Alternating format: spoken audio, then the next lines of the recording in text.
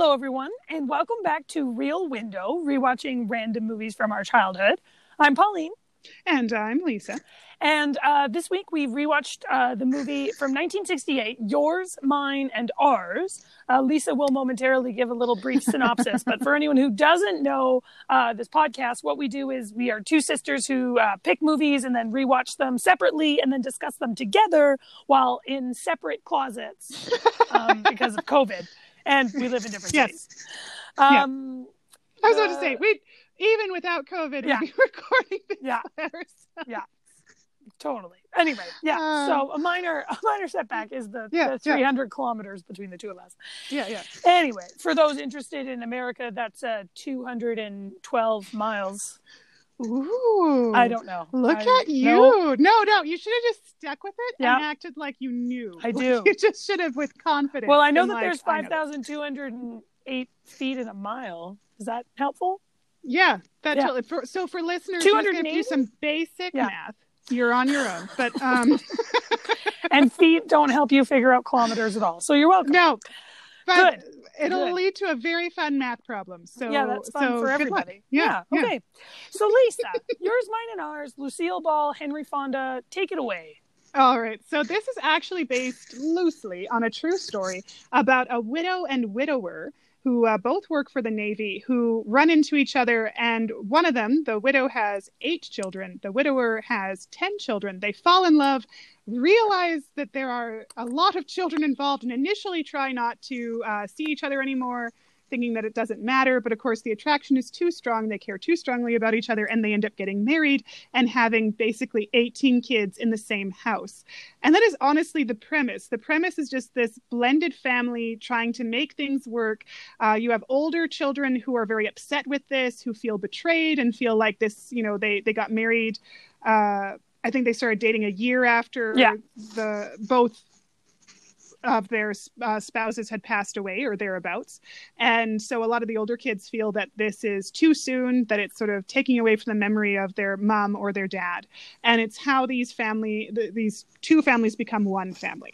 And it has great comedy, especially from Lucille Ball, though Henry Fonda's got some good moments as well, too. The children are great little actors. As Pauline mentioned in the trivia, so this is a movie that's either going to make you just laugh so hard, or it's going to make you super stressed because of seeing how many people are in the same household together and how chaotic it actually is. But that's honestly the basic premise. And it's just like a slice of life family making it work. And we loved it growing up. Everyone in our family watched it. We watched it all the time. We quote it all the time. This one is one of the Brunnan family absolute favorites. And not many people know about it anymore, of course, because it is from 1968. It's a lesser known sort of film. There was a remake done in 2004 or 5 that didn't do particularly well. But other than that, most people don't know the story. So I hope some of you guys watch it. And if not, I hope after listening to this podcast, you guys watch it just to check it out. Though, of course, we will be spoiling things. It's true. In this episode. If you love the sound of it, if you love Lucille Ball, if you want sort of this screwball family comedy, and you don't want any spoilers, stop the episode now, watch the movie, and then come back. Otherwise, brace yourselves, guys. This is going to be a lot of fun. It really is. Okay, so before we get into our, the quotes and everything that tends to happen at the end of the episode, Lisa, let's discuss some takeaways of this film from childhood. Are they accurate?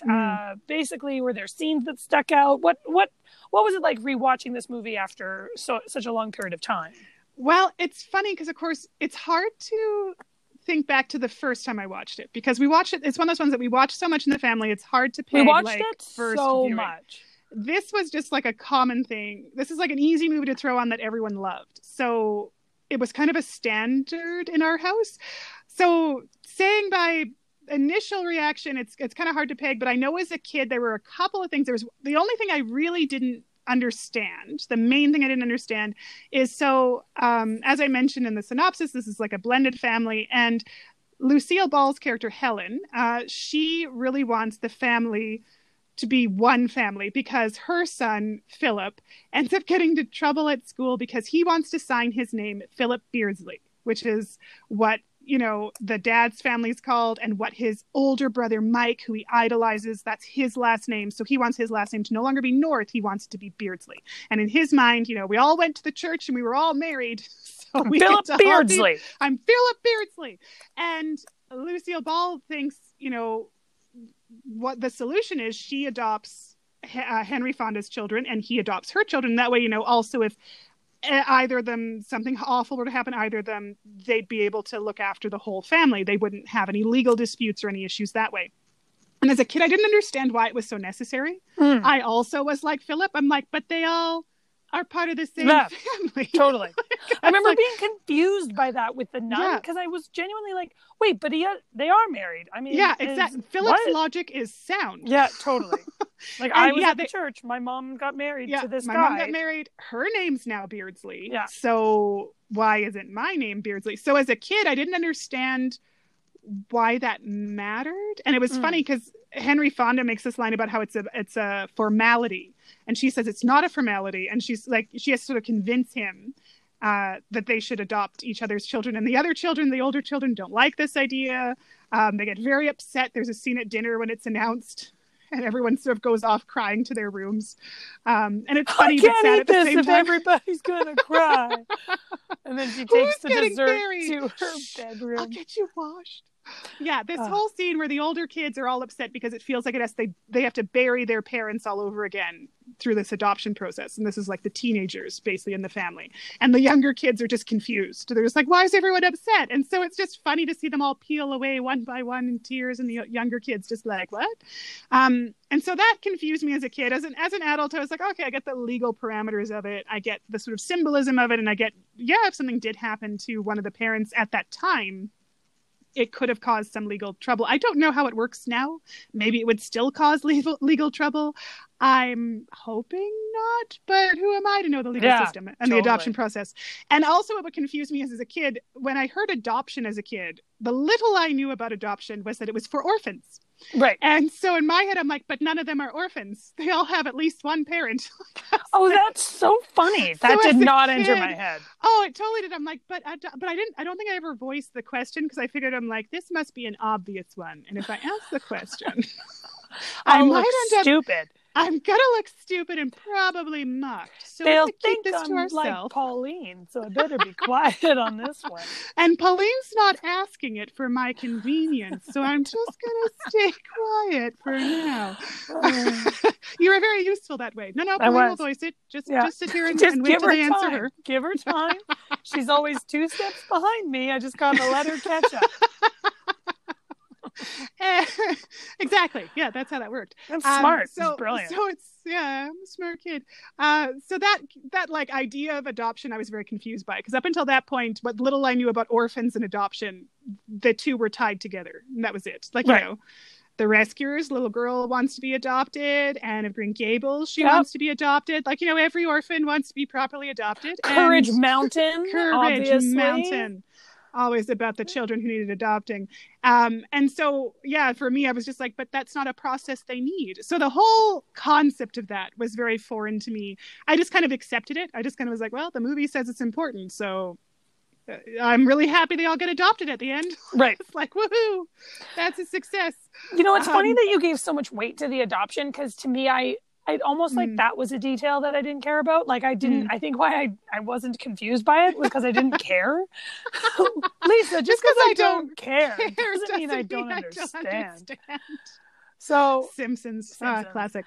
So, like, even the end, when they actually all end up being adopted, that scene to me never, like, it's the end scene, the movie ends there, and I genuinely was like, that's a weird place to end it, but okay.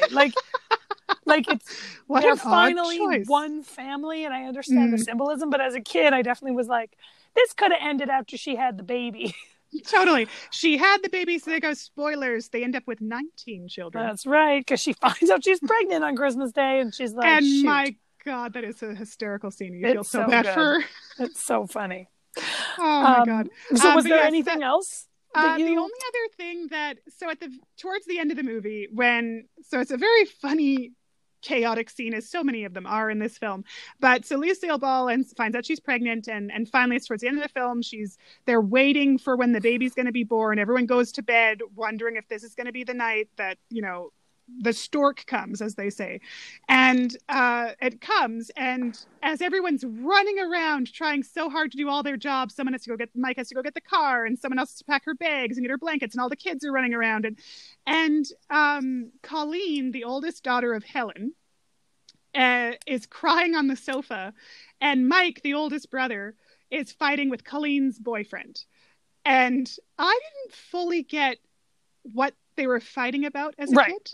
Right. What becomes clear is that her boyfriend, who's kind of an asshole, is upset because she's not putting out. And Mike has found this out, and Mike is now in a fisticuffs with the boyfriend. A fisticuffs. Fisticuffs. They're just, oh my God, they're just slamming into each other in the living room. And Henry Fonda, who's just trying to get to the car so his pregnant wife who's in labor can go to the hospital, is like, what's happening? What's going on? Larry, Nothing. What are you doing at this house? Yeah, Nothing. What's going That's on? the whole problem with your daughter. Oh, he's a classy guy, that Larry. And as a kid, I was like, I don't get what that means. Like, I didn't get what that meant. I didn't get why Colleen was crying. I thought her boyfriend maybe was rude to her, or maybe was like mean, or maybe he broke up with her, but I didn't get that it was because she was feeling pressured into having sex and he was feeling like she should have sex with him. Right. And then she ends up in a whole discussion with her dad about that, and that's an interesting timing of it too. And he mentions Fanny Hill and stuff, and as a kid I'm like, I don't know who Fanny Hill is. Sure. Yep. Yeah, I read that book in university and I was like, oh, that's Fanny Hill. There you go. But as a kid, no concept. So that whole discussion about love and waiting, or it's what it actually means to be a girlfriend boyfriend situation, than like getting married and proving that you love each other by spending every normal day together, right? No matter how mundane. Like that the whole speech, no clue what all of that was about. No, not at all. Nothing. Just seemed interesting. I was more concerned that Lucille Ball was going to have a baby in the house because he was moving fast enough. Which I feel like is a fair fear, given that like the whole house is absolutely chaotic, but it's always chaotic. But you're like, everyone needs to get it together. Lucille Ball has to get to the car, and all of you are doing this. All of you are causing problems. A baby is being born. But I know that much. There's a few moments in the movie that kind of like, there's more sexual innuendo in the movie than I realized there was. There's like, a scene where one of the boys is reading a Playboy, and I was like, what's Playboy? But it's like and it's like old school Playboy, like 68 Playboy. So the woman on the front still has all her clothes on. So I remember just being like, he's looking at a swimsuit magazine. He's looking at a swimsuit, and he should be doing his homework. Do we all do that? Yeah, like he's supposed to be reading his algebra book. Okay, got it. So like that, but then like there's a friend in the movie, his name's Daryl. He says some pretty good one-liners, but he says a lot of like sexual innuendo liners, especially to Henry Fonda before he's married again, like talking about, you haven't, that's what worries me, like he needs to be dating because it's been so long since his wife passed away, like all these innuendos that I was like, I don't get any of this. No. So same with the talking about like having premarital sex. It was interesting watching the movie again, and watching it with Cam watched this one with me. Oh, okay. Of like the different, well, that brings about a whole other conversation that I think is hilarious, but it's like how the times have changed, how the views on premarital sex, and like even the fact in this movie, it's very clear that Helen and Frank don't have sex until they're married. That's the implication, that's the innuendo in the movie, and it's so interesting watching it now as someone who lives common law with her fiance, that it's like, I know. Pauline, scandal. Yes, I thought we were keeping that a secret from the podcast. How dare you? Yes, from all of our very hardcore Catholic listeners. Sorry, everyone. Sorry to support you. So it just feels like the movie in itself has this really like, interesting message on the importance of marriage and traditional family like values. Oh, very much so. And as a kid, I thought that was like, we grew up on this movie. That was just how it is. Like that was just normal. Yeah. And I didn't understand, like they make a joke, you know, Helen and Frank finally get to have like their own intimate moment on their wedding night after dealing with moving into the house with all 18 of their children. And they're finally ready to have sex. And they talk about how nervous they are. And just before they're about to, you know, start wooing each other, the kids come running in, the little ones who don't want to like sleep. There's rain coming in the roof. And then they come in, can we sleep in here? So there's like 5 kids in their bed. And it's definitely funnier as an adult. As a kid, I was like, totally. Yeah, totally. Like as a kid, you're on the side of the children. Too. You're like, yes. You're like, yeah, if there was rain coming in my roof and it was in a scary new house, of course I'd want to sleep in mom and dad's bed. Obviously. Oh, a little sleepover. How fun. And watching it as a kid it's funny as an adult watching it, because the chaos of the big family, for anyone who doesn't know, we have 7 children in our family. So we had a pretty big family in its own right. Obviously not 18 children worth, but the chaos of this large family was kind of lost on me as a kid. Totally. Because it was so relatable to our own story that it was just a slightly hyperbolic version. Like you were just like, this is like how normal households are run. Totally. And so it was so funny watching it with Cam, who's the oldest of 2 children. He just said it made so much more sense as we were watching it. Like I was killing myself laughing at some of the things happening to the family members. And Cam was like he was laughing, but he didn't think it was as funny as I did. But there's like moments, for example, where like poor Philip, he's one of the younger kids. He's so cute. Oh, he's so cute. And he just can't catch a break. The poor kid just keeps on getting shafted unintentionally, just from simply volume. He just keeps getting overlooked and missed. Yes. And it was so relatable. Like, it was just like, that does happen. Like, yeah, when you're like the smaller one, you just have to fend for yourself in a lot of ways. And he can't, we'll talk about it in the quotes, and I don't want to say it now because it's too good, but it's like, he can't at the breakfast table. Breakfast. Yeah. He just can't, to the best of his ability, he can't get anything.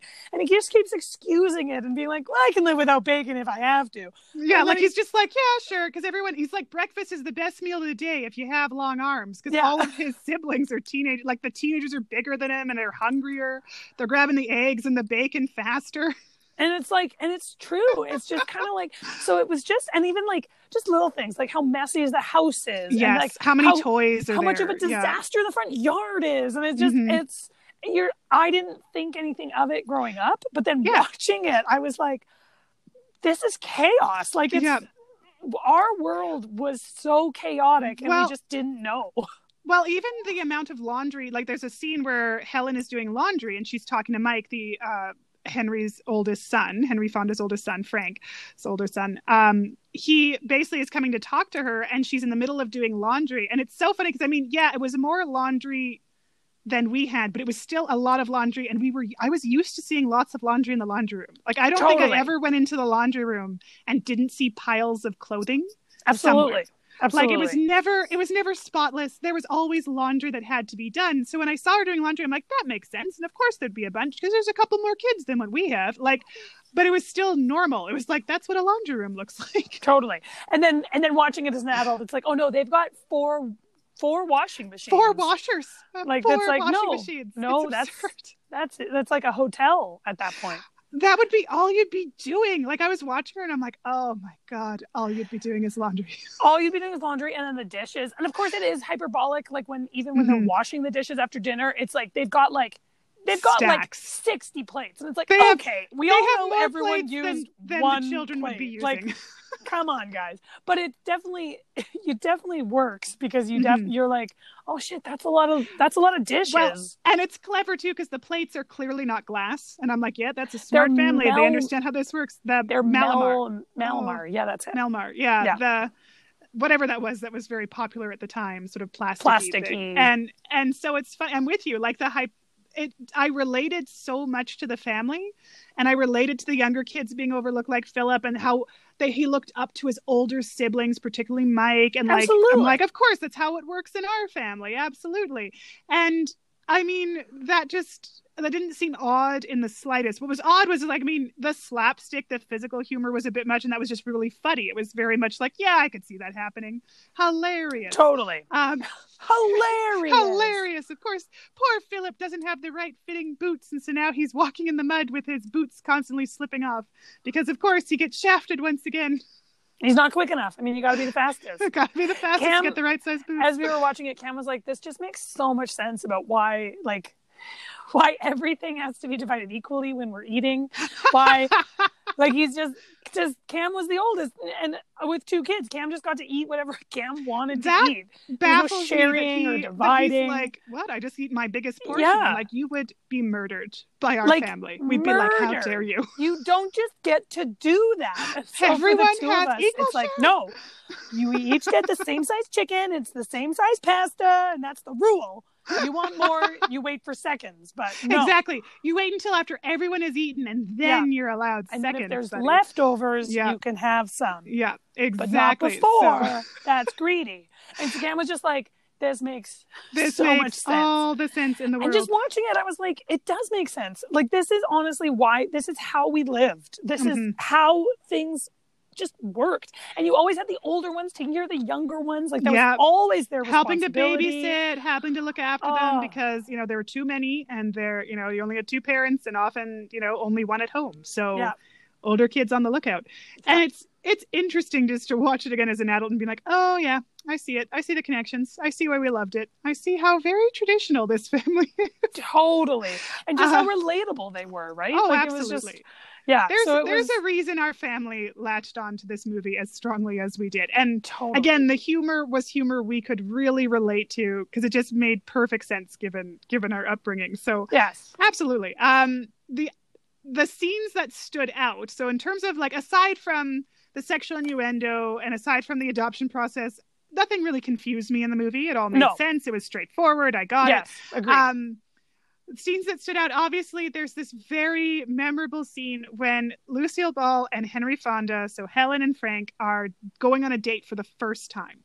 Both of them are nervous. Both of them don't want to tell the other how many children they have right away because they want to have at least one normal date first before they scare off the other person. Can't blame them at all. I don't blame them at all. No, I totally get it. I'm like, you enjoy that date while it lasts, people. And so it's great because there's this scene where Lucille Ball's getting ready and her 3 daughters are helping to various extents. It's so good. It's so good. And so they're giving her fake eyelashes. They're helping her wear a dress. And it turns out one of the oldest daughter who wore it has cut it short. So her slip is too long for the dress. So then they're pinning it in place so that the slip is, like, higher up. Meanwhile, Frank has arrived. So it's like a quick job of pinning it in place. And so she's put together, as she puts it, with pins and glue. And so if there's a strong wind, I'm in trouble. It's great. And meanwhile, like, Frank is, like, leaving and his kids are guilting him for going on a date and how he's probably lied to her and is saying that he's, like, lived a lonely life and stuff, and he's telling them to, like, knock it off and that he's going to do something for himself for once and he's going to go on this date. And then their date just goes awry in so many ways. So already the opening's quite funny, but then, like, they have dinner, everything's fine, but they decide to go afterwards to get Irish coffee, which, again, something I didn't know as a kid, in this very crowded bar. Yes. Like, in a COVID world, seeing this crowded weird. bar, you're like, gosh. oh my God, it's too crowded. You're like, there's like, when Lisa says very crowded, she means, like, literally, like, people, there's nowhere to sit. Everyone is standing. Everyone's just standing. And everyone's, like, cheek from each other. To cheek, like, bum to bum kind of situation. You are touching at least 3 people just standing. It made me so uncomfortable watching it. It's so uncomfortable. And so he's, like, slowly making his way to the crowd to give her Irish coffee. She's starting to have issues with her eyelashes, and they're, like, one is, like, falling down, and then it falls into the Irish coffee of their friend Daryl, who also happens to be there, and then her slip falls off, and Frank has to go back and retrieve it by crawling on the ground to find it amongst all the legs. Like, the comedy's great, and as a kid, it was just so ridiculous. It was funny. This over-the-top date that just, and I was like, they must really love each other because things keep going wrong. And they still seem really happy to be around each other. And Frank's even willing to crawl on the floor to go get that slip. That's really nice of him. That's very nice. They're very lovely people. So, I mean, I loved that. And there's more, like there's a lot of those sort of, like that one stood even, out. Well, even so with that scene, so when Lucille Ball, when Frank gets to the door and Helen's like saying bye to her kids, it's like there's so many funny moments. So like all the kids are looking out the window, they're like, wow, look at his car. Ooh, yeah, check And it she's out. like, get away from the windows. And like pulls the blinds down and then kisses one of the kids and says, pass it on. And then like goes to leave. But then all the kids start running to the door to answer it because that's what kids do. Like that would, and she's like, get away from the door, get away. And she's like slapping pushing them back. And I was killing myself laughing. And then she gets out the door, and Frank hands her the flowers, and she's like, "Oh, they're beautiful." He's like, "Don't you want to put them inside? Get him some water?" She's like, "Oh, right. How silly of me!" And she opens the door a crack, tosses the bouquet in, and slams the door shut again. And then as they're like walking down the stairs to like get away from the house, to avoid the window, she's like, beautiful night, and like points the other way to look at the moon. So Frank cannot see how many children are just like staring out. Just waiting because now they're opening the blinds. When she knocks them away from the door, it makes me laugh every time because I would have been that kid going to the door like, we're gonna get there first. Absolutely. And that was so funny watching it as an adult, because I related more as an adult obviously to Helen than I did when I watched it as a kid. I related to all the kids, so in my head I was like, well, why wouldn't she want him seeing the kids? Like in my head as a kid, I'm like, yeah, I'm going to the door, I want to meet him. Like it's like what I would do every time Trish brought home a date, and I'm sure Trish was like, oh my god, go away. But it didn't matter. I wanted to see. You got to be in. You felt you were important enough to be seen, because as a child your world revolves around you, so you're like, 100%. Everyone else wants to meet me. Lisa, that's the perfect, everyone else wants to meet me. I'm hilarious. But it's like I did feel like I was important enough that I should be wanted to be met. Like it's like, you should want to meet me. Totally. I'm great. You will love me. I'm amazing. Check out how adorable I am. Look at these pirouettes. How about these cheeks? Look, let me show you my favorite dress. Can I sing part of my favorite song where I forget half the words? Okay, wonderful. Want to know what my favorite movie is? Let me go get all the toys from Little Mermaid. I'll be right back. Yeah, totally. You stay here. You're going to love it. You wait for my talent show. That's coming up at 9. I go to bed at 9:15, so it'll be quick. Totally. It's how kids work, and it's wonderful. And so they do it so well in the movie. Oh, they do. It's great too, because they also do the resentment very well. As a kid, I didn't understand why. So Frank's family particularly, it doesn't seem to be the same issue with Helen's, and a part of me is like, did Helen just raise her kids better? Well, Frankie is a bit of an absent father. They do give him a hard time about that. He's in the Navy. I totally get it. He's in the Navy. He's He's away all the time. His wife died, so now he's home. He's away. He's back, for it. And the kids are all angry with him because they feel like he neglected their mom. And now that he's back, he doesn't know them well enough. And now he's bringing home this woman. How dare he? So the first time that Helen meets Frank's family, as I said, the older teenagers are not particularly welcome, particularly the 3 oldest boys. And another really memorable scene is poor Helen is so nervous. Of course, she's meeting 8 children, because 2 of the children, the 2 youngest, another reason why the older kids resent their dad, have been sent to live with his brother and his wife. Because he just can't handle that many kids by himself yet. To be fair, there are 10 of them. Like, I feel like and the also 2 youngest are probably like under 2 or and like 3. a year and like 2. Yeah. So 2 and 3 or whatever. And so they resent that too. So she gets in, she's like meeting these 8 kids, and basically it's terrible. They almost give her alcohol poisoning. Like, she asks for a light screwdriver, and Mike, who's the oldest, is playing bartender, and he gives an extra 2 shots of vodka. And scotch. No, the other kid comes along and he does scotch too. He does. No, the other kid does more vodka. So it's because I was watching it, I was like, you've got to be kidding. No, I was counting. Mike. It was Mike did vodka, the next kid did scotch, and then the next kid did gin. There's scotch, gin, and vodka. Anyway, oh my God. It doesn't matter. But what happens is they basically, instead of just giving her a orange juice with a shot of vodka, it's like 3 shots of vodka, 2 shots of gin, 2 shots of whiskey or scotch. It's terrible. It's terrible. And she's being polite, so she drinks the whole thing and gets drunk. gets so like blind drunk, has like no clue. She's laughing, it's crying, sobbing, crying. laughing. She accidentally puts mashed potatoes on one of the younger girls' lap. Oh my God, because she wants so potatoes funny. and she can't see properly, so she drops it on her lap and then feels bad, then starts crying because she doesn't understand and then what's happening. Milk. Oh my God, it's just a disaster. And so as a kid, I was just like, what is happening? Like, I understood that the alcohol was affecting it, but I didn't understand why all three boys felt the need to add alcohol. And I didn't understand why why it got as bad as it did. And I was like so mad at them because I'm like, she's so nice and she didn't deserve that. Oh my gosh. This was a secondhand embarrassment scene for me. I wrote next to it, how was your secondhand embarrassment? It's better as an adult, but as a kid, I was like, oh, and it was one that like we all laughed, like the whole family laughed at, so I'd laugh at too, but I was like, it hurts. It's painful. Oh my gosh, painful, we're going to laugh because everyone's laughing, but oh my gosh, I needed her to be okay.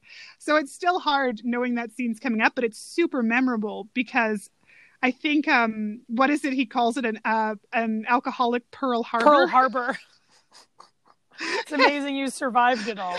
It's terrible. And it is terrible. But at the same time, it's Lucille Ball, so the comedic timing is perfect. The lines are funny. Oh my God. Her voice, she changes her voice, and it's so funny. She's so good. Like because she spills the milk, she gets the potato. Mm-hmm. She's got the potatoes. You've been drinking too, right? And starts like crying, laughing because she's laughing because it's funny because she just got mashed potatoes on this kid, but she's crying out of. So it's this really like complicated, complex feelings thing. Yeah, and it's so sad to watch, but so funny at the same time. It's perfectly done. They have a Lazy Susan in the middle of the table, and for anyone who doesn't know what a Lazy Susan is, because you were born out in the 90s, is this like round thing that you put on your table that you put all the stuff on at dinner time, and then you spin it, and then that way no one has to pass anything. They can all reach it. It's easier to reach it. Yeah. Well, I only ever saw them in Chinese restaurants as a kid, and I was like, those big tables. We love them, and I didn't understand why we didn't have one because I saw it and I'm like, this is utter convenience. Why did we not have one of these in our house? Especially with our family. Yeah. But anyway, so then like Lucille Ball gets dizzy looking at it. Yeah, she almost gets like seasick. It's so funny, but it's a very uncomfortable scene. It's very uncomfortable and very memorable. Like, it's just... Yes. There's so many scenes like that where her comedy is great, the kids' comedy is great, the acting's really good. But those are the ones that stood out. The only other scene that stood out for me was Christmas. Because, again, it felt like our Christmas. Because it was just chaos. Tons of presents being opened. The amount of stockings that are hung up over the fireplace is insane. Man, it's that Christmas scene is like it again.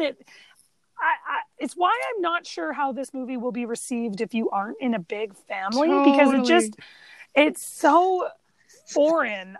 Cam was like, "What is happening?" Like the chaos that's going on in this movie all the time is something that I just found so relatable and like normal. And Cam was like, this is a lot. And I'm like, it is a lot. It is a lot. It is so much to do. It's so good. So much to do. There's a line, and I didn't get why it was funny, but it's like, okay, so it's like one of the other scenes that I found memorable was after they get married and they're in the house and they're settling in, and it's where the name of this episode comes from.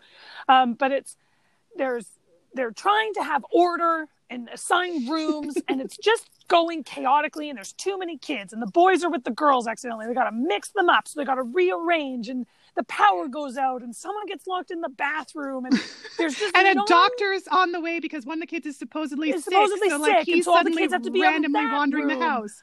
So there's a million things going on, and then it's funny because it all kind of is quieting down, and they're all about to go to bed, and one of the girls says to her mom, "Can we invite some friends over?" And then Helen is just like rolls her eyes, and it's chaos. And I never understood why that line was funny as a kid, because I was like, yeah, you got to have friends over now. This is your home. You better have some peeps. And you don't want to be left with just your siblings. Friends all the way. All 87 of them. So anyway, it's just, I thought that was one of the lines that was purely indicative of They wrote the children so well. Very accurate to how kids respond to situations, and especially kids in big families and how their brains work. Like I found it very genuine, for sure. And like that system is in place. It's a very, as a kid, I got what the system did, but I found it strange that they had one. As an adult, I'm like, oh yeah, you need a system. And it's basically based off of the Navy. And it's the idea that you're assigned a color, and a letter, and a number. And one represents the bathroom, one represents the room itself, and one is just your number as a kid. So you're number 18. And you're assigned this color and this letter so that you know where your room and your bathroom is. It's great. And it's just is so random, and it works really well and is hilarious when it goes awry. But yeah, those are the ones that stood out. Anything else you want to add in, Pauline? I think we kind of spitballed back and forth there. Okay. There was nothing, the one, like, again, like just things that I didn't realize were funny. Like they get married and like some of the kids are on one side and some of the kids are on the other side, but then they like get married and they're walking out of the church, and Philip and his brother are standing there, and Philip's like, what do you do with this? Throw it, stupid. Oh, and then takes the bag of rice and just hucks it. So it just like pelts the girls on the other side, and they're like, hey, they start throwing rice. So in the middle of like this wedding where it's this like nice beautiful thing and rice is getting thrown, it starts like whipping everybody in the face. It looks like it hurt. It would hurt so much, and they have to like break up this fight, and I'm like, again, as a kid, I'm like, well, of course, you give kids rice. This is obviously what's going to happen. And hey, if some kid threw the rice harder at me, of course I'd throw it back obviously retaliating. You got to show your dominance. Otherwise, they're going to walk all over you. Exactly. Can't let this go. So I thought that was a really funny scene. But no, I definitely like everything you were talking about. Yeah. Obviously, it's how we both felt about this movie. Okay, so with this movie, then, was there anything in it that you would say is offensive or didn't hold up great? What would you think? So the main ones really were, as we sort of mentioned before, it's very traditional. It's very heteronormative. It's the dad is the patriarchal head of the family, despite the fact that the mom does all the housework and all the laundry. He basically wakes and everyone. He's out at sea. He's out at sea half the time, and like that's okay. And he talks about how what a hard, he comes back to see his kids, and clearly they're going to need a mother. It's just like, okay. And he's like, well, clearly I didn't neglect their mom completely. There's enough physical evidence, but at the same time, he's learning how to connect with his kids because clearly he doesn't have the same connection. And he talks about how he's dating women and how he understands that they think that, it's a minimal bit of selfishness, but he's going to take it anyway. And so there is that very sort of gender typing in the movie that isn't around as much now, right? Still exists, absolutely, but not as straight-laced as it was in this film. I also found, obviously, Larry's comment, nothing, that's the whole problem with your daughter. Right. And it sort of leads to that discussion about premarital sex and also getting married and everything else. It's just very traditional, so I could see people just who, if you've never seen it before and you're watching, you're just like, well, this is old school. It's also interesting because when they adopt children at the end, the dad just adopts the kids and that's fine. And the mom, they had to investigate the house to make sure she'd be a fit mother for all the kids. And I was like, oh, I see how this works. The dad, it doesn't matter. The mom, it matters, apparently. Totally. Okay, good job. Yep.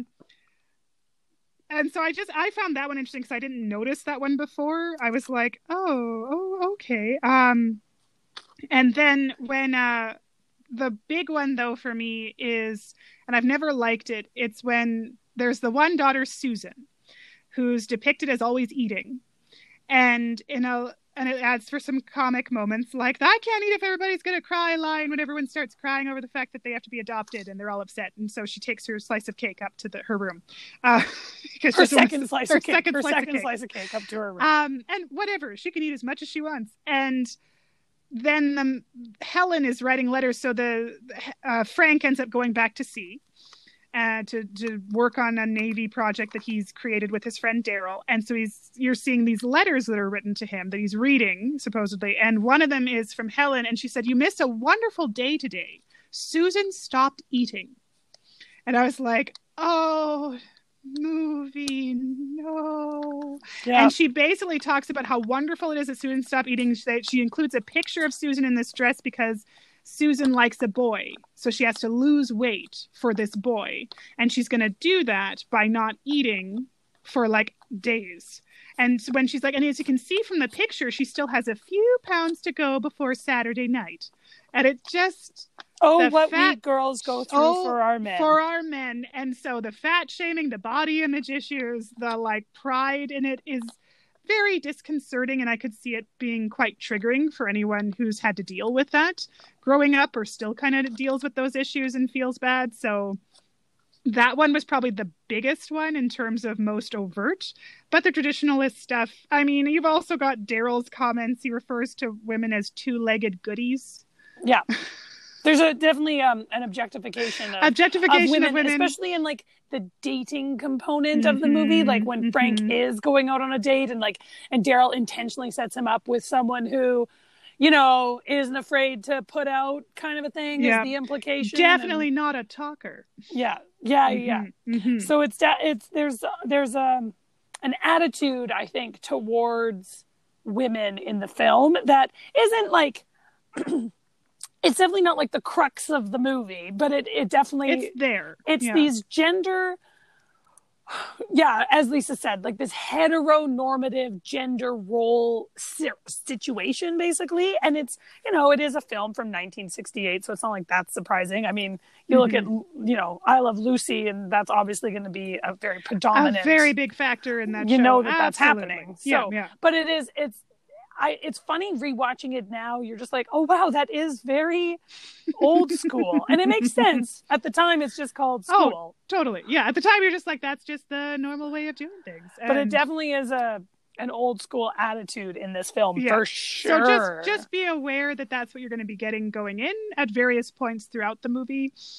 You never know when to expect them. It'll just sort of be the occasional throwaway line or comment or something. And so that's kind of throughout the movie. Did you notice anything else aside from those? No, my main one was just Daryl. I just wrote Daryl's lines, basically. Daryl's, and like some of his lines are quite funny. Like he's a good character. I actually quite like him. I like him too. Has these moments where I'm like, Daryl, don't say that. Yeah. God. Daryl, and then someone else says it, and I'm like, no, Daryl, God. And so, anyway, so there's just those. But I definitely the Susan eating shtick.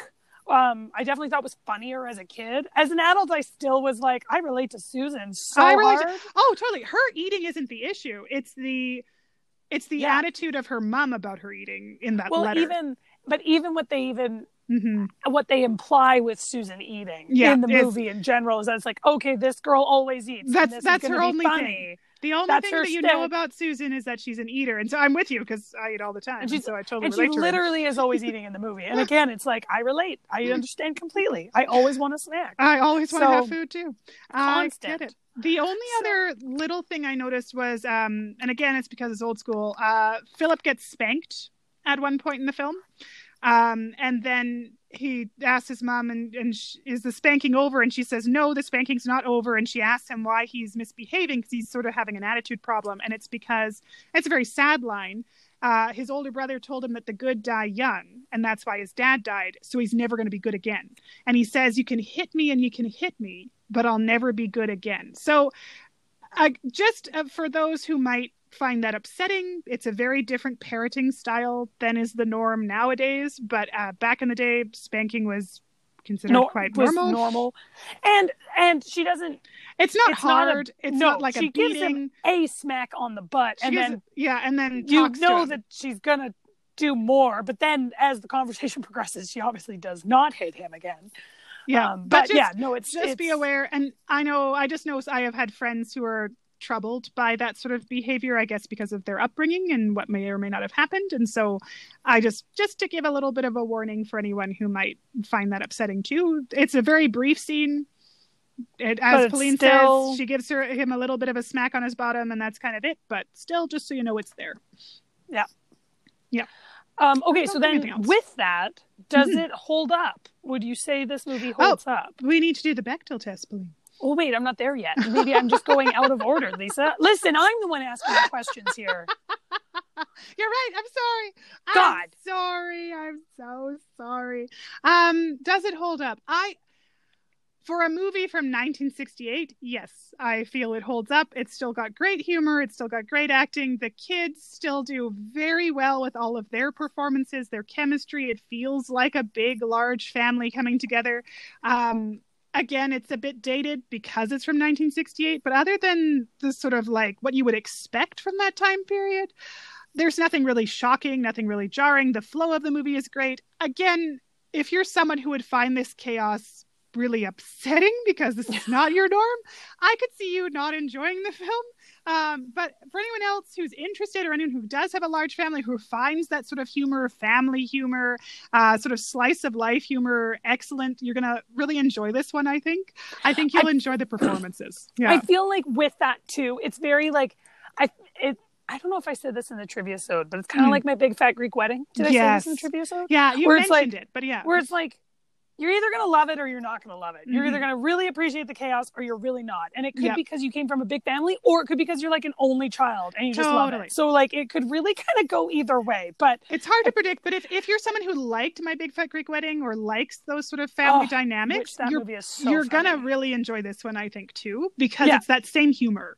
It's that same chaos. It's that same like there's people coming together. It's the humor in the chaos of the family and the reality of the dynamic, I think, is really what makes it so as good funny. As it is. Yeah. And so it's not like a life altering plot. Like it's a very, as my synopsis was short, guys. There's not much to it. It's just like the slice of life happenings of this blended family. And if that's what you're looking for, you're going to love the heck out of this movie, because that's what you're getting. Which is interesting, because it would be interesting to see what the 2004 or whatever year it was that the other one came out, just simply because I wonder if it it is very interesting that there's like a widow and a widower, not like someone's divorced, like not, do you know what I mean? Like it's a very... I'd be curious about that too. The other one, I watched the trailer for it actually, because while I was researching, I'm like, oh yeah, this movie existed. I'll just watch the trailer as a refresher. Yeah. And it's definitely more slapstick, like very much over the top slapstick, people falling down, paint wars, kids pulling like pranks that children in real life don't pull, right? Like those type, like movie pranks that make sense in a world of film, but in reality, no child would actually do that prank because it would actually hurt someone. Right. I get what you're saying. Anyway, so it's like that kind of humor, but I would be curious, like you, if they happen to both be a widow and a widower, or if they just wanted to change the dynamic, because it is such a traditional, quote unquote, traditional. What I do know from the trailer is that Rene Russo's family, half of the children are actually adopted. So half of them are like, and so it's all her kids, all of her family, but it's already a blended family. And then I don't know about Dennis Quaid's, but that's sort of mentioned in the trailer, like briefly. Yeah. Right. It's interesting. So then, Lisa, does this film pass the Bechdel test? Where did this question come from, I wonder? Felt like I needed to throw it in, and I just on principle wasn't going to do it when you told me to. That's a sibling dynamic right there. There you go, guys. There's the sibling dynamic in action. Bessie. I'll tell you when we're doing the Bechdel test. Between that and me arguing about the shots, and who put, I still think I'm right, but I was like, actually, as we were going on, I was thinking about it. I'm like, I think Pauline's actually right. As we were going on, I was like, this is a moot point, and this is going to get us nowhere. This could literally take up 15 minutes of this episode. It honestly was like 5 minutes later after I'd like thought it through as we were answering other questions, and I'm like, do I tell her she's right, or do I maintain sibling dynamics and never admit it? Hilarious. So there you go. I'll admit it. Pauline's right. That matters so much. Actually, it matters a great deal. I totally get it. Okay, so it does pass the Bechdel test, if only for the scene where the mom and her daughters are getting ready for the date, because they talk about a bunch of things. They do talk about a guy, but they're also talking about eyelashes. They're talking about the dress. They're talking about just stuff in general. However, there aren't that many conversations, I would say. I was like, oh yeah, there's lots of girls in this movie. There'll be conversation. Like, oh, there aren't. Because a lot of the dialogue is like, again, a girl and a guy. Like Colleen talks mostly to her boyfriend, Larry. Helen talks to Frank and to Mike, because that's the kid she needs to win over, because he's so against her in the family. So she has lots of in-depth heart-to-heart conversations with him. Philip has a lot of conversations. Like, so it's just, and all the other girl characters usually have like a line, like tossed out here or there. And Frank has his buddy Daryl, but you actually don't see any female friendships for Helen. Like she the most she does is talk to Frank's brother's wife. Yes. To ask about the children. Yeah, and which is very brief. It's very brief. So I actually was like, oh, this will be fine. And then as I was watching, I was like, oh, actually, I think the main one is just the getting ready for the date conversation. Which is also very interesting, that even what you were saying they're talking about is like about lashes and about a dress and you're like, great. Yeah, so you're like, really wonderful. Important, in-depth conversations. Well, and even the heart-to-heart that Colleen has regarding, her boyfriend troubles, it's with Frank, it's not with Helen. Right. Which, I mean, is an interesting dynamic and shows that she's, connecting to her new dad. Awesome. But it's just interesting that that's who she ends up talking to about it. It's not what you'd be expecting. And so I just was surprised. I was like, oh yeah, there actually isn't a lot of, I've got the one. Yeah. Like, that's it. Well, and even when I was, because when I started watching the movie, I actually was the opposite of you. I was like, I don't even think, like I was just thinking about the movie and I was like, I can't think of a single scene where there are women talking to each other in this movie. So when that scene of her getting ready for the date, I was like, oh, right. Yeah. Does this count? And so it does. But it technically does, even though she's getting ready for her date, because the conversation goes over a couple of things. But even then, it's still not ideal, because it's close to talking about a man. For anyone who doesn't know what the Bechdel test is, it's where there are two named female characters who talk to each other in the film about something other than a man, and so that's kind of a really nice qualifier. It does, the fact that it does, and it's 1968. Like even the brief conversation that they have to pass it. I mean, I feel like that's a hard win right now in 1968. Totally. Like, gold star, I guess. Yeah. Well done. Yours, way to mine, and go, ours. Way guys. to pull it out of the hat. Way to just add that scene. So out of 10, what would you give this film? It's hard because nostalgia is such a factor for this movie. It's really big. And my love of Lucille Ball and Philip. I love the character Philip so much. Me too. And what's that other kid at the very end? He's super adorable. He's like the youngest. Yes. You know which kid I'm talking about when you're doing the adoption process. He's like one of the littlest ones, Joseph or something. Anyways, so cute. He's so little and so cute. And he's just in the background. He doesn't talk, but man, is that kid adorable. But again, those moments of awe, and we watched it so much, and the lines are so important. The quotes are so important in our family that trying to separate the nostalgia is hard. But I would say it gets an 8 out of me. I really still really like it. I still think it holds up. I mean, it's a 1968 film. You're going in expecting it to have aged a certain way.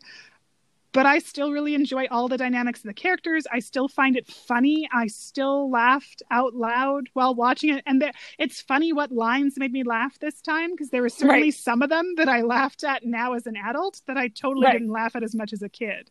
Absolutely. And some that I laughed at harder that I may have laughed at as a kid, but I got the humor better this time. And so so I would say overall, probably colored by nostalgia, it gets an 8 out of 10 for me. What about you? Nice. I would say basically the same thing. I was actually going to give it an 8 myself, which means, Lisa, this is the first time that we've agreed on a rating. Oh my God. Which is amazing. That's a win right there. Let the bells ring out and the banners fly, guys. This never Absolutely. So yes, I'd also give it an 8. Again, I think nostalgia is coloring our perspectives dramatically. Giving us a huge coloring for this one. So let us know, guys. funny. Like, it is genuinely funny. Like, I was killing myself. Cam was laughing. He was not laughing to the degree that I was laughing. It was more of like a smirk here and there. And at the end, Cam thought it was cute. And so it's like, he's like, it was cute. We were just kind of talking, mainly what struck us both the most was how just different the traditional family views are now. And you guys are going to notice that right away. That's going to be one of the main things that sticks out to you as a modern audience watching it. But it's very, but it's, and it's not, and not in a bad way. It's not terrible. No, and it's not like, it's not like they're like demeaning women throughout the entire film, and it's more so that it's like there are these gender expectations, and this family fulfills those traditionalist gender expectations. But at the same time, you can tell both parents love each other very much. Both of them are trying to do what's best for their kids. Both of them, like in their perspectives, both of them like it. There's a lot of love in this family, for all that it's very traditional. Like, so know that, So it's not, which is awesome. It's not how people's families are now, really, but there is an element of it's kind of nice to watch an old movie and be like, oh wow, a peek into the past. This is what we concerned ourselves with. Absolutely. But I think it holds up. I mean, recommending it is tricky. I mean, if you're someone who doesn't particularly like watching older movies, then don't watch this one, obviously. But if you're someone who's open to it and who's seen, other older movies, or you love Lucille Ball or Henry Fonda because he's great, like there's an element of you'll appreciate a little bit about watching it. And it's even a classic honestly, film to enjoy. Even for the fashion. Like watching even like all the outfits. Oh, it's like just watching it, and like the styles of the homes, and how like just like little things like they're watching TV separately. Like this is before they're together, and they're both separately watching the same thing on TV, which is like French. It's like a French romance film on late at night. Very sexy. Late night. They're both in bed separately. He's and like got a glass of milk. Yeah, he's drinking milk. Cam turned to me. He's like, he's drinking milk, eh? So it's definitely like, and they both have their like old timey pajamas, and she's got a night dress, robes and stuff. Yeah, so it's that kind of thing. But it's funny because to call her, like he decides he wants to call her after watching a little bit of this loving French film, and like in order to call her, he just pulls out his phone book from underneath the bedside table and like opens it up, and then while they're talking on the phone, her daughter wants to use the phone because so it's this funny thing of these problems or these situations that come up because it's the 60s that like because wouldn't of the time happen period. now. Absolutely. So you watch him pull out the phone book and you're like, frick, like that's funny. That's how the world was. Whereas now it's like if someone doesn't give you their number, you can't just find it. It's like you don't have that ability. So it's just fun to watch, I think, for those little moments of like, of course, boy, what a different time. Like they go on a date and they go it's not lawn bowling, but it's like bowling on sand. Like bocce? Is it yeah, bocce? but they're like rolling the balls instead of anyway. But it is like bocce, and you're just like, wow, what a different time. What a nice date. When that was a date you'd take someone on, and I'm like, I want to play bocce anyway.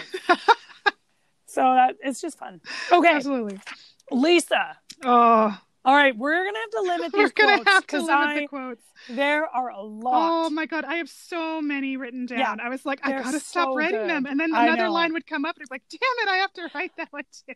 I thought the same thing. I was like, okay, well, I'll go to the end of this page. And then that ended up being 2 pages. Because I was like, okay, Pauline, like, we don't need any more. But then they're so good. And then I'm like, okay, well, I obviously won't say all these. So we'll go through a few. But what's one of your quotes from this? So one of them that made me laugh out loud was when as Pauline said, they've moved into the house. It's supposed to be the parents' honeymoon, but because Philip was sick, supposedly, they decide to cancel their honeymoon for the weekend and just move into the house, and they'll, do their honeymoon another time. I start to think that they never got one. Anyway, so they're in the house, they've got their system, the doctors arrive, the power's out, it's chaos, and Lucille Ball has just gone into the room to discover that, 2 teenage girls and 2 teenage boys are accidentally sharing the same room because Henry got the he's and she's mixed up. And then just as she leaves that room and has solved that problem, Tommy, her son, comes running up and goes, Mommy, there's a man in my room trying to take everybody's temperature. And it's because the doctor, because of all the chaos, And Lucille Ball hasn't been able to lead him to Philip. He's just started going around to all the different rooms to find the sick kid. Which I would do too. I mean, it makes perfect sense. Process of elimination. Because clearly he wasn't going to get help anytime soon. And so I just love Tommy and his panic. Mom, there's a man in my room trying to take everybody's temperature. It's pretty funny. That whole scene is funny, even when the doctor shows up. So the power has gone out at this point. The doctor shows up at the house to find out what's wrong with Philip. And then one of the boys, Greg, opens the door and he's got this candle. And the doctor's like, my God, I'm too late. And then Greg's like, no, Doc, we're not in mourning. The power went out. Come on in. But it's such a good, quick line. It's such a quick line to throw out. It's very funny. Oh, my God, I'm too late. I'm too late. That whole scene is funny. And if you watch no other scene, just watch the doctor at the house. The doctor at the house. Or even chaos. Just like them going in, that whole sequence of them moving into the house. Just the whole thing. It's a lot. You're going to enjoy the whole thing. Okay, what's another one? Okay, so one of them that I found relatable but also quite funny is a voiceover. So sometimes the Henry Fonda and Lucille Ball will kind of talk over the film kind of a thing. And so it's more towards the beginning. And this is another thing that I love. In the movie, everyone sews. All the girls know how to sew. Oh, the mom knows how to sew.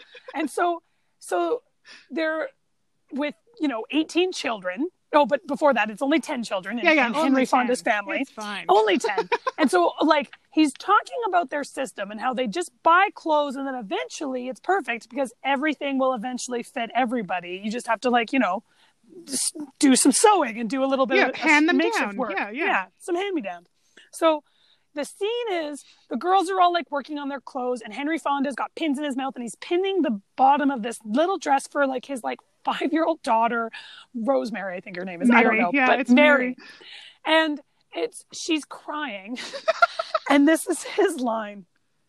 Have you ever been 5 years old and forced to appear in public in a dress that had 3 former owners restyled by an old sailmaker?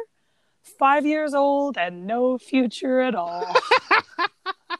I love that line. I love that line so much. I had to write it down because I'm like, oh my God, I'd be crying too. So good. She's just standing there quietly crying. She's just what a mess. I was like, oh, girl, I feel you. I feel you. So hard to you. Okay, what's one of yours? God. There's so many, but another one, I think this one I appreciated more as an adult. Another one that I laughed more as an adult. And it's that when she's getting ready for her date and her daughters are all helping her and Helen is getting her eyelashes put on and she's like, is it necessary that I wear the eyelashes? I got your father without them. And her daughter's response is, but you were younger then.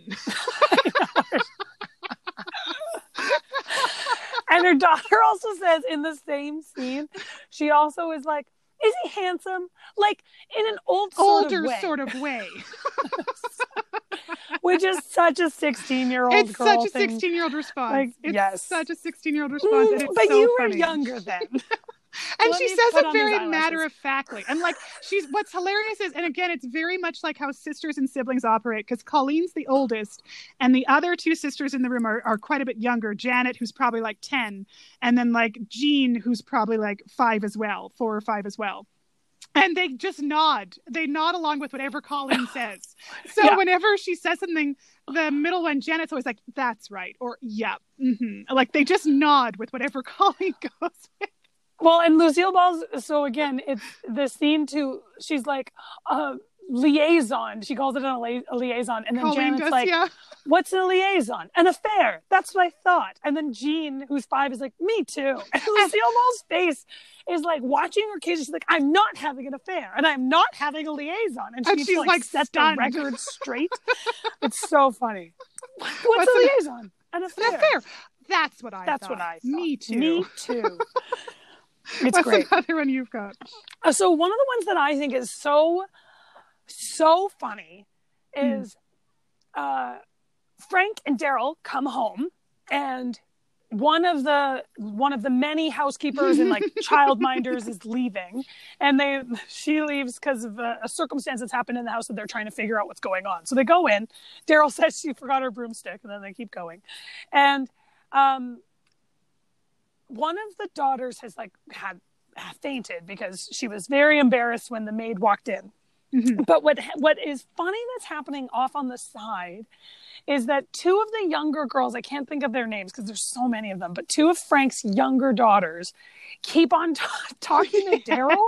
So one of them, this little redheaded girl, Veronica, she grabs Daryl's shirt and just starts like pulling on it and getting his attention and talking and saying whatever she's got to say. And he like pulls her hand away and he's like, "Is that strawberry jam in your hand?" And she's like, "Raspberry." So now he just has raspberry jam on his shirt. And then the scene progresses, it continues. And then the other girl, Mary, comes up and she grabs his shirt too and pulls on it and says, "I think she's dying." And Daryl's like, "And what have you been playing with?" And her hand is black. And she's like, "Ink." And it's like, and again, as an adult, indelible. Yeah. Great. Super. I'm now covered in raspberry jam and ink. And it's like, I love it so much because it was just, that is what it's like with children. And you do, like, what have you been playing in? Ink. Great. Super. Yeah, because it's very matter of fact, right? You're like, I have been playing with ink. Is that strawberry jam in your hand? Raspberry. Yeah, like close, but not quite. Yeah. Perfect. Good job. So that's great. I have to give a Philip line because we love him so much. And we alluded to it earlier when we mentioned the breakfast scene and how Philip just doesn't have long enough arms. And you're watching all these different dishes go past. And as Pauline said, he sort of is very forgiving about it. Like, he's like, "I can live without bacon if I have to, although some people are pigs without it." You know, like, he's like, and then he says, "But if a fellow can't get a piece of toast, he's finished. I bet I could starve to death right at this table and nobody would even stop eating." And that line is so relatable to me. It's so funny. And then he says, "There was nothing else to do. I had to invent the oatmeal sandwich." Because everyone's running for the bus and he finally can get to the food. So he just creates an oatmeal sandwich. Oh my gosh. That was one of the lines that we would say all the time. And again, it was so true. It was just such an accurate representation of like childhood at a dinner table or breakfast table, and that's oh my god, it's it. It's exactly it. All right, Pauline, I think we should do one more each. Okay, as hard as it is. So what's your next one? Okay. I know. We could just go forever. I know, there's a lot. Okay. So one of them, he's talking back to the about the maids that have kept coming in to the Beardsley home to try to come. He talks about how it's not been successful, and it's his voiceover again. And he's talking about how he's like, you know, this maid one lasted for a day, and this one was 3 days, and then it's like this one, she lasted for 7 days. We found out she was hiding from the police. After a week with us, she turned herself in. Which you're like, yeah, I get that. Yep. 100%. Yeah, I would totally also turn myself in. Absolutely. So one that I have to say, and it's one that our family would say again, and it leads up to the line that this episode is named after. But it's, again, during the chaos of just moving in, the power's out, it's raining, there's like leaks in the ceiling, everything's going wrong, and all of a sudden Veronica goes running up to Frank, this little redhead girl, and she's like, Daddy, a sister's locked in the bathroom. And he's like, Which sister? I don't know her name yet, but she can't get out and we can't get in, and it's my turn. I love that she's like, I don't know her name yet. And I love that sister. It's like, she doesn't know which kid it is. It's a sister. She's locked in the bathroom. And I need to get in there. And I really have to pee. Yeah.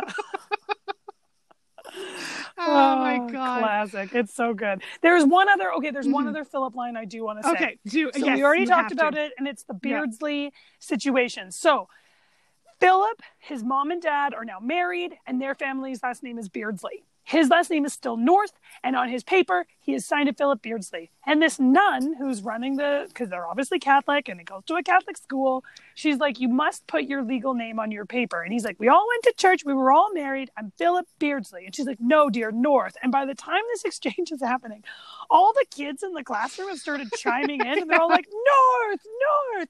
And then two of the kids start shoving him. And he's just shouting, Beardsley, Beardsley, Beardsley, Beardsley, Beardsley. And then the nun is like trying to get up and calm the students and get the kids. She clearly does not break up the fight very well, because then the next scene is Lucille Ball showing up at the school. Philip has had to stay after school and write Philip North over and over and over again on the chalkboards.